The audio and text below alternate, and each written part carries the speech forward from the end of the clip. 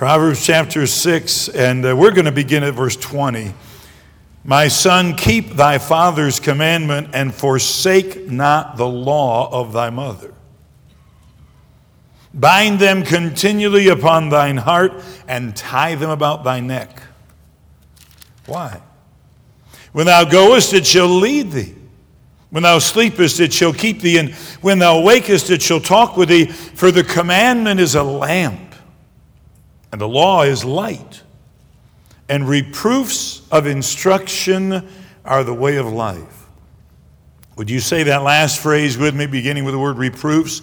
Reproofs of instruction are the way of life. Father, guide me as I preach and help me to be a help to the young people. Thank you for your goodness and grace to us. Bless and help us to be obedient and responsive to what you tell us. Empower me by your Spirit. Bind Satan and his demons. You said they always want to come snatch away the seed of your word. And may we determine we're going to listen on purpose and be good ground and receive what you have for us. In Jesus' name, amen. May be seated. The message last night was, the request is, Lord, cleanse me. Last night was, Lord, cleanse me. Today is, Lord, correct me. The natural tendency of man is to resist reproof. We don't like it. Harold Zeitler was a great preacher, started the Tabernacle Baptist Church in Greenville, South Carolina, founded the Southwide Baptist Fellowship. And he had a little college there, and back in those days, 3-button suits were common. And if you had a 3-button suit, you'd normally button the top 2 buttons. Leave the bottom button unbuttoned. 2-button suit, normally button the top button, leave the bottom button unbuttoned. And a guy came in, young student, kind of heavy set, and he had his 2 bottom buttons of his suit buttoned. And looked kind of stupid. And Dr. Zeitler said, son, button the top 2 buttons, not the bottom 2 buttons. And he kind of rolled his eyes, and he buttoned the top 2 buttons and unbuttoned the bottom button. And Dr. Zeitler walked away, and he immediately put his suit back to buttoning the 2 bottom buttons and began to look stupid again. Didn't like reproof. There was a man when I was in college, he was the dean of the College of Arts and Sciences. His name was Gunther Salter. Dr. Salter was an amazing man. As a 15-year-old, he'd fought in Hitler's army in Germany, been captured by the United States, and then fought in the United States Army in World War II as well. Intelligent man, but he had some of that German pride. There was a large road that walked down from where chapel was in the auditorium to the dining hall, and people had developed the habit of walking down the street because there's so many people going, it was kind of crowded on the sidewalk. So the security people decided it was bad to have people walking on the road, and so they said, you can't walk on the road, got to walk on the sidewalk, and they had cops out there. They were university police officers, but they had guns and they were trained. This particular officer had been a police officer in civilian life before he went to college. His name was Jack Cribbs, and he was there assigned to tell people if he's walking the sidewalk, and Dr. Salter's walking down the street, and the officer said, sir, I need to ask you to walk on the sidewalk. He just kept walking down the street. He said, sir, I'm sorry. I need to ask you to walk on the sidewalk. We're not walking on the road anymore.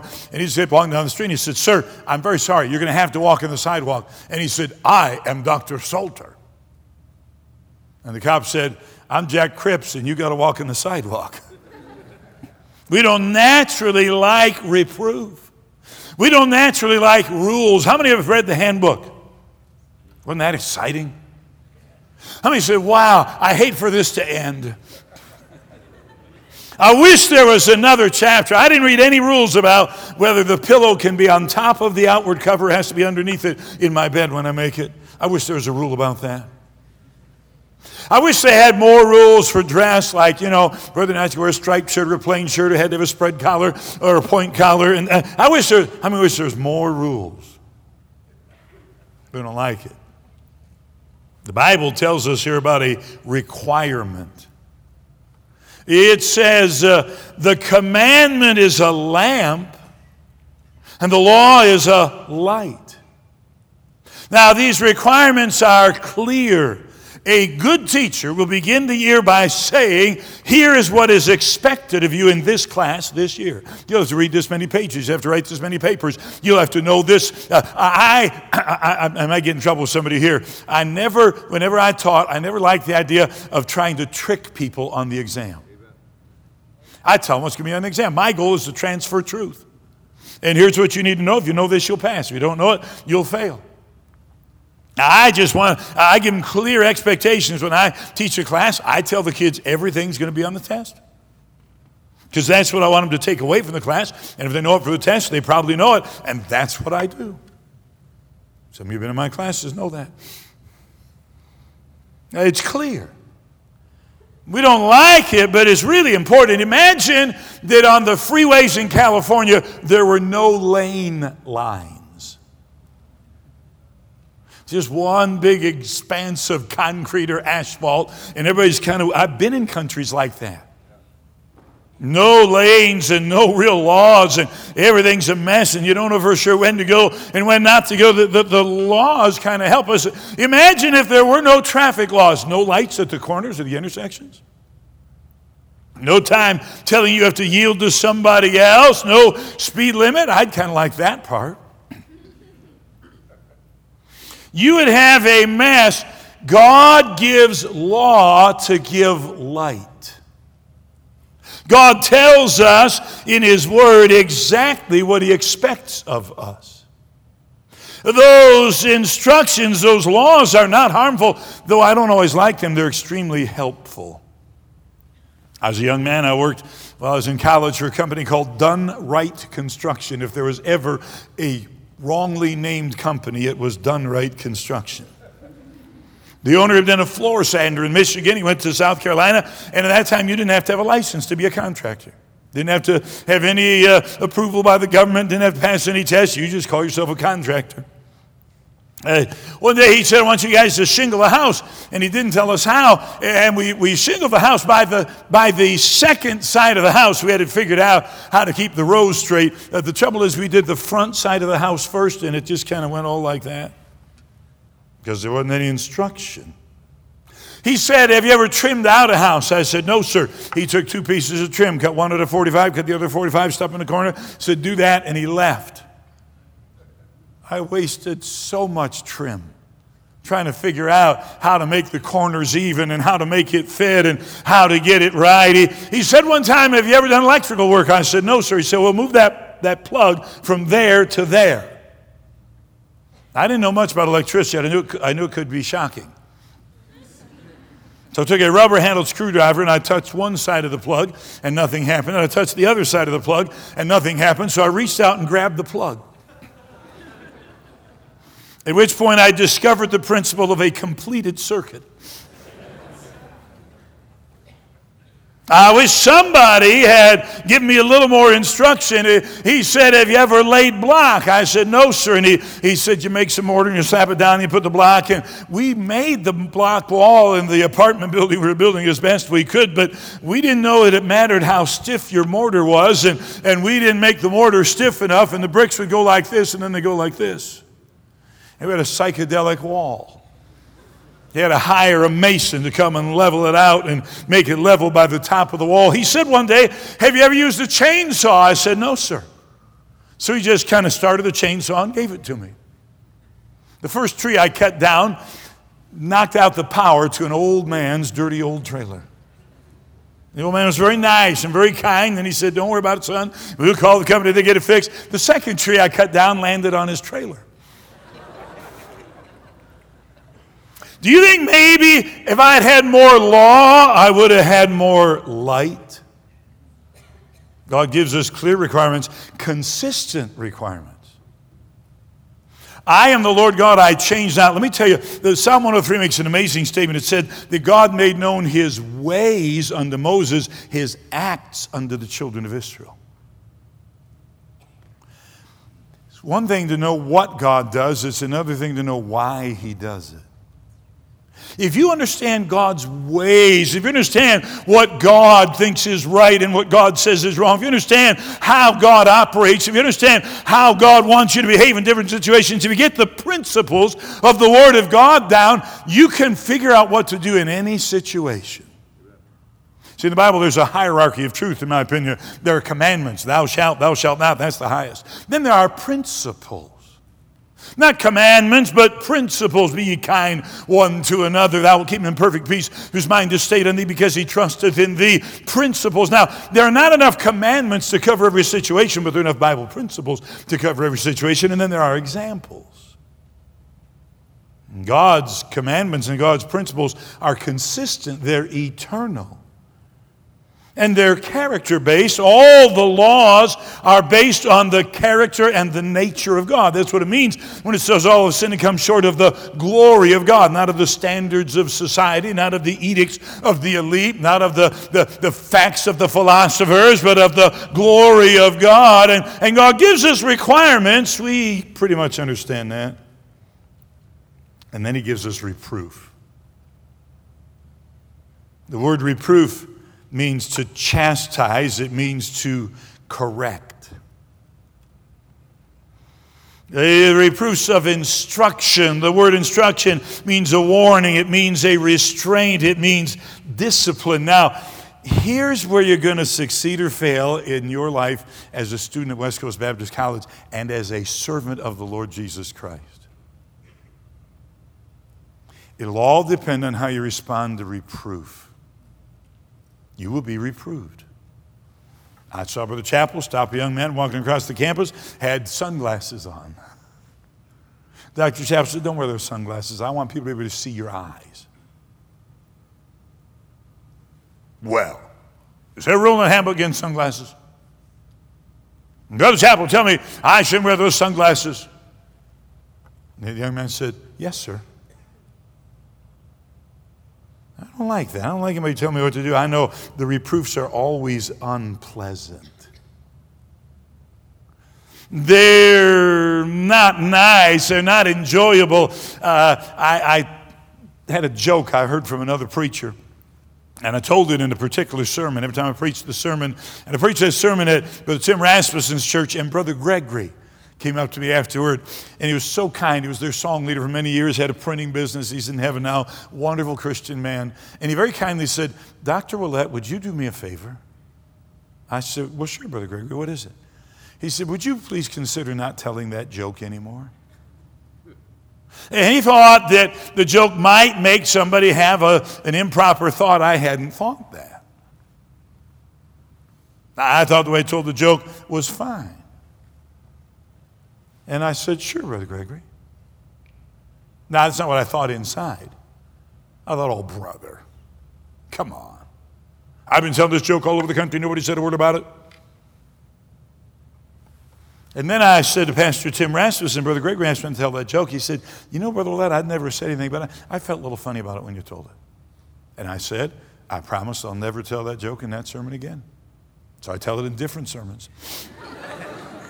No, I don't. I never tell it. I'd tell it to somebody individually and let them see what they thought about it, but I didn't like it. But it was helpful to me, and here I found that something I thought bothered nobody, at least bothered two people that I had a very high opinion of. It's unpleasant, but it's unavoidable. You will never succeed at anything unless you accept reproof. You know how I learned to drive? I got in the car and my dad told me what I did wrong. You know how I learned to play the trumpet? The teacher kept telling me what notes were wrong, what time was wrong, what tone was wrong, and giving me exercises to improve them. And I liked playing the trumpet. I didn't like all the practice. And you'd have to do long tone scales. 8 beats on one note. Da,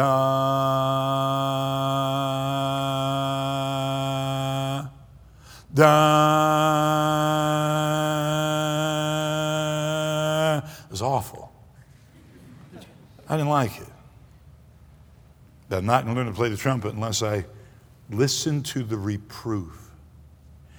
All of the laws of West Coast Baptist College, all of the rules, all of the instructions of your dorm soup and the deans and your teachers and the administrators, all of them have a purpose from God in your life. Now, they may not all be right.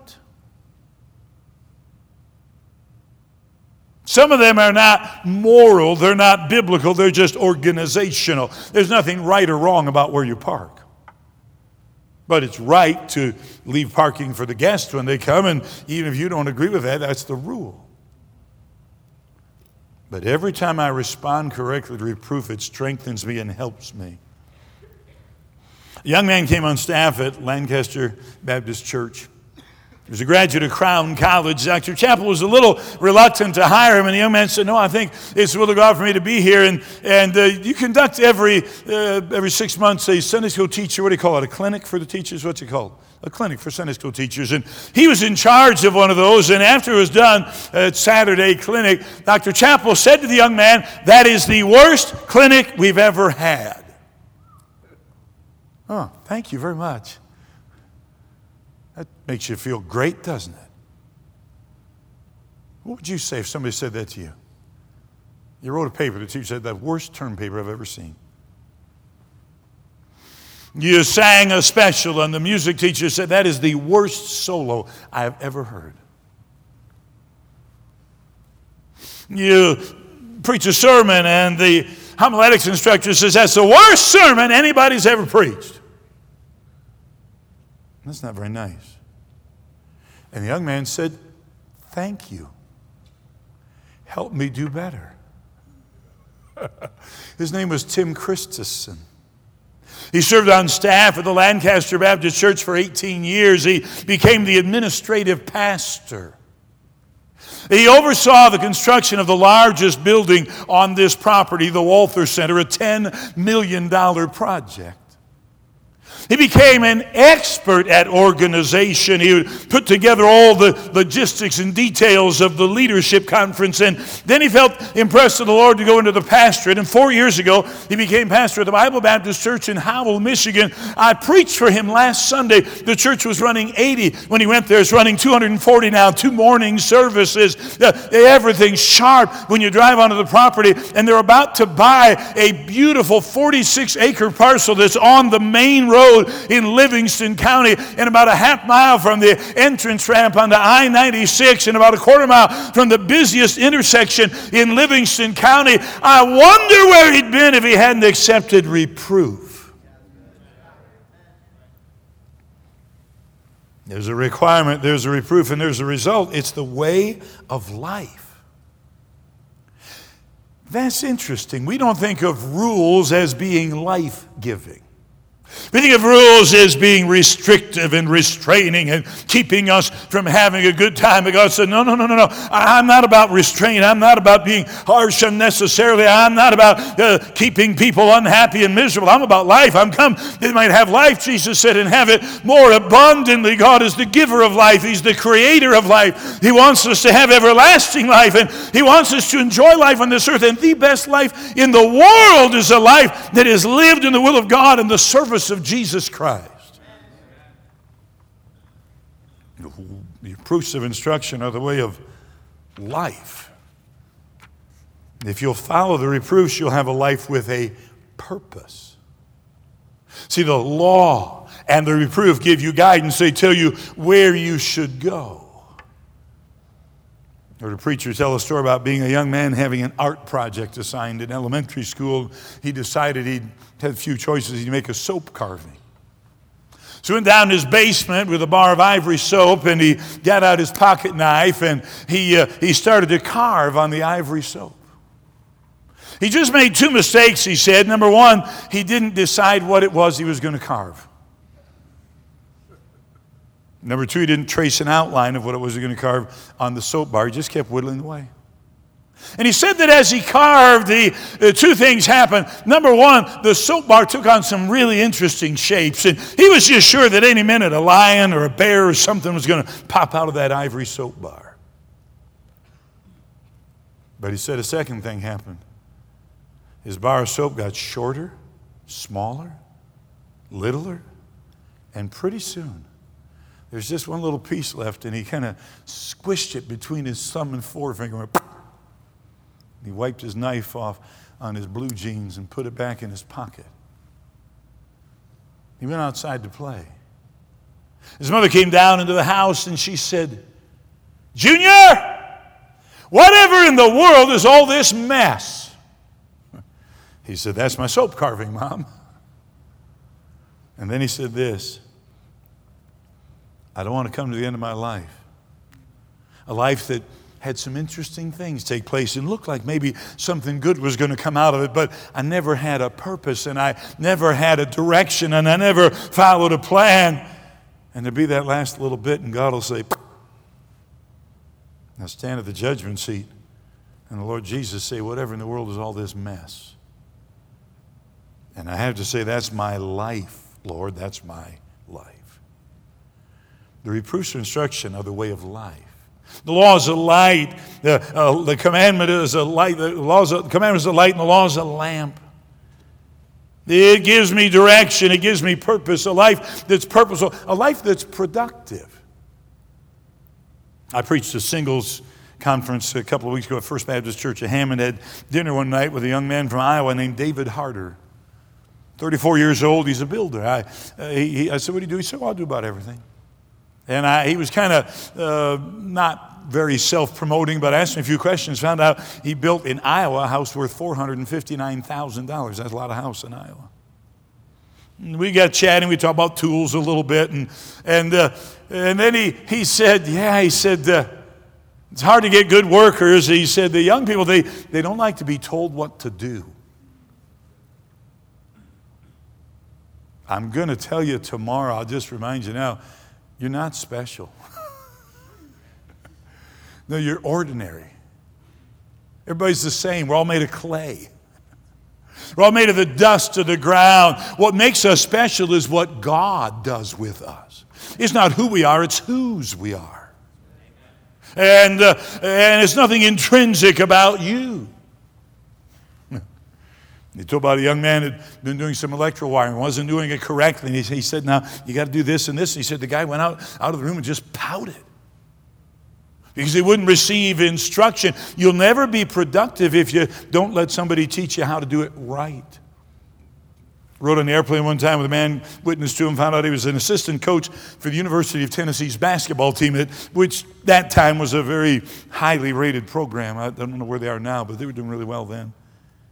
He was going to Saginaw, Michigan to recruit a young man, had grown up in the inner city, didn't have a father, and had a lot of talent. And I said, "How does that work for you?" He said, "It very seldom works when we get that kind of recruit." He said, if they weren't raised to receive instruction, if they weren't raised to do what they were told, if they didn't grow up with character, he said, they very seldom succeed in our program. Because if you can't be coached, you can't succeed. If you can't be taught, you can't improve. So let me give you some recommendations here based on what we've seen in the Scripture. Number one, remember past corrections. This is a little indelicate maybe. I hope you'll forgive me. But how many of you, when you were young, used to suck your thumb? Thumb suckers, okay? I never sucked my thumb. I sucked my middle two fingers. How many of you one day just said, I need to grow up and mature and I'm going to stop sucking my thumb? How many just decided on your own, I'm not going to be a thumb sucker anymore? No. Your parents said, don't suck your thumb, don't suck your thumb, don't suck it. My parents wrapped stuff around my fingers. My parents put hot things on my fingers so that I wouldn't want to suck them. I sucked it off and sucked them anyway. I think that's why I like hot stuff today. I may be a gringo, but I like jalapenos and habaneros. Imagine if you had never gotten over that. You'd be sitting there today. Amen. So, hey, you want to go to lunch with me? Sure. Yearbook pictures. That wasn't your idea. It wasn't something you thought of as a correction from authority. You could think of a lot of things. I don't think, this is really indelicate, but I don't think anybody in here is self-trained as regards toilet training. Your parents taught you that. They made a big deal about it. It wasn't your idea, but I'm really glad somebody taught me that, and at least for now I don't have to wear Depends.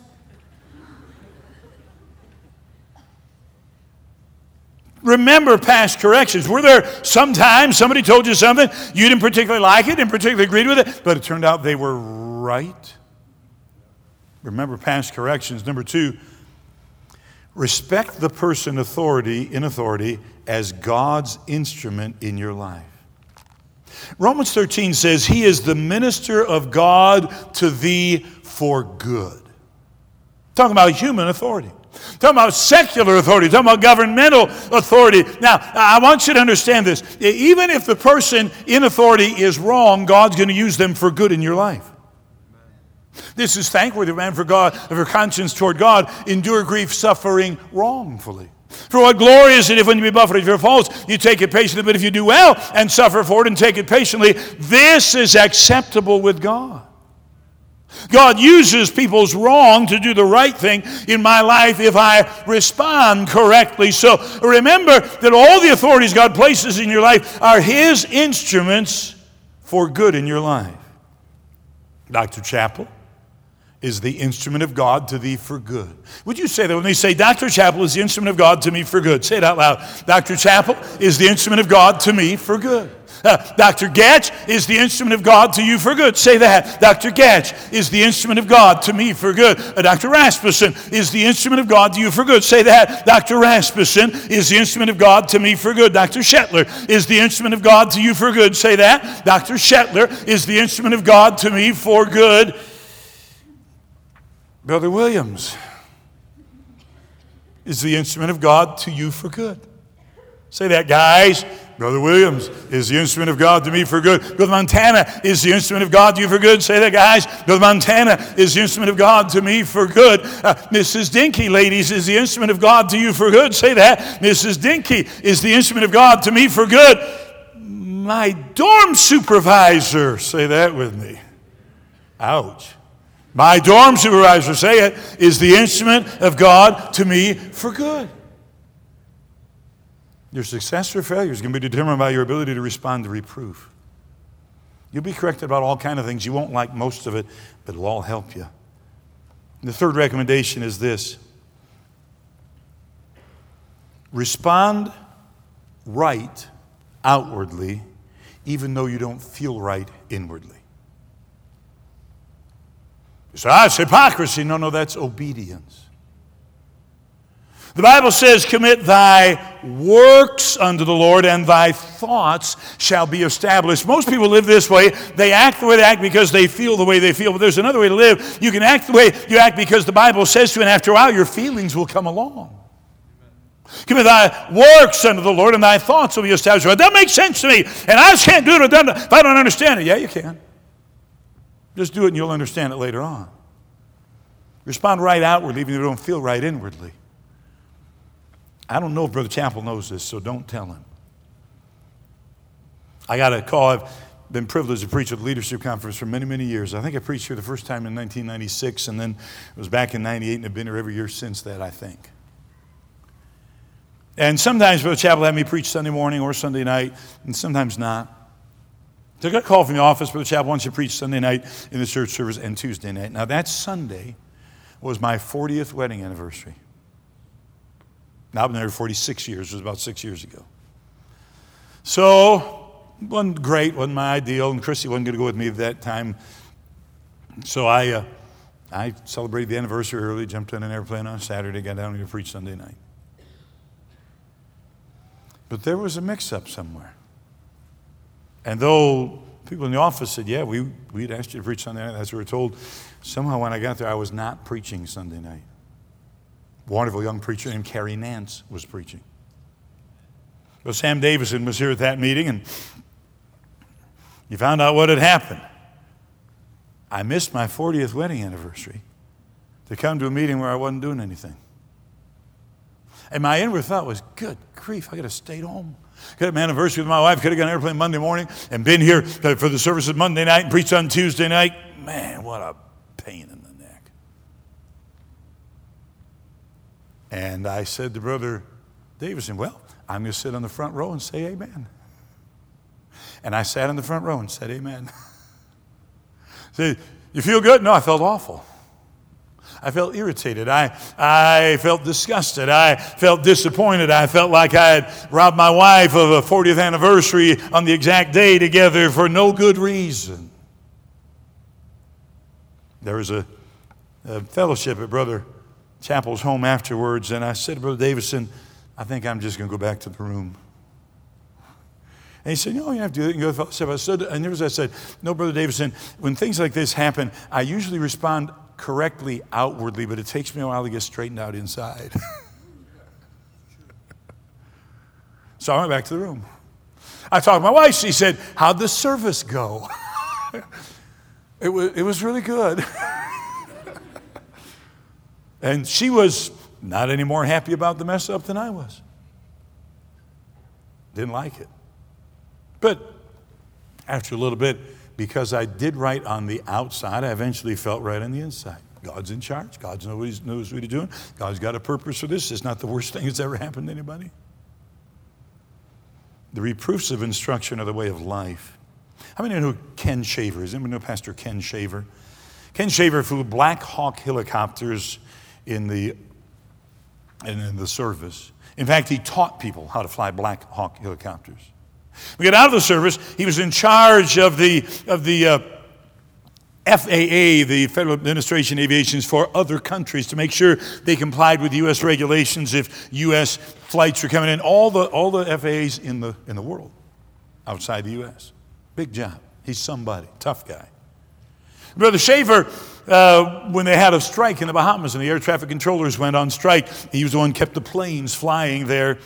And he was in Oklahoma, and he had felt led of the Lord to join a church pastored by a man named Jim Vineyard. Now, Jim Vineyard's a tough old guy. He was in the Army. I think he was a Green Beret or something like that. And he was no nonsense. And Brother Shaver and Brother Vineyard went on a fishing trip. Brother Shaver's boys were with him. And Brother Vineyard said, Brother Shaver, you're doing a good job with your boys. Keep doing what you're doing with your boys. They'll be all right. And that was high praise coming from Jim Vineyard. One day, Brother Shaver was home, and a couple of staff members, the school principal, another man came by their house. And he knew it wasn't going to be good. He said, Robin, you go to Walmart. I'll call you when you come back. And they said, Brother Shaver, as is our custom, we're just making our annual visit to the parents who homeschool and ask what they're planning to do with their children for school next year. Brother Shaver said, well, I'm going to follow the advice of my preacher. He told me to keep doing what I'm doing with my boys. They homeschooled on purpose. They're very good at it. It was a belief of theirs that was best for their children. There was a Christian school there, but they didn't feel that was the best place for their kids. A little time went by, and one night, Brother Vineyard in the church service said, Shaver, I want to see you in my office after church. Brother Shaver was not on staff for Brother Vineyard.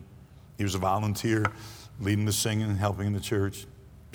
Strong man, high position. And he went into the office, and Brother Vineyard said, Shaver, I want you to put your kids in our school. Ken Shaver went home to his wife, Robin. He said, sweetheart, we're going to put the kids in the school. It won't be best for them, but it won't be bad for them. He said, we believe God led us to this church, and he put us under the leadership of Jim Vineyard. And our pastor's not asking us to do anything that is wrong or unscriptural, and we're going to do it. Ken Shaver's words to me, I almost lost my marriage over that.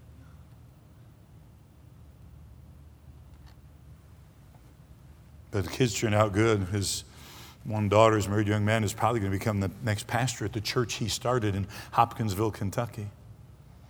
And he, after 15 years there, starting from scratch, beautiful buildings, great facility, taking another church in Owensboro, Kentucky. Another son that went off to the mission field, and And Ken Shaver said to me, I would not have the ministry I have today if I had not submitted to my pastor.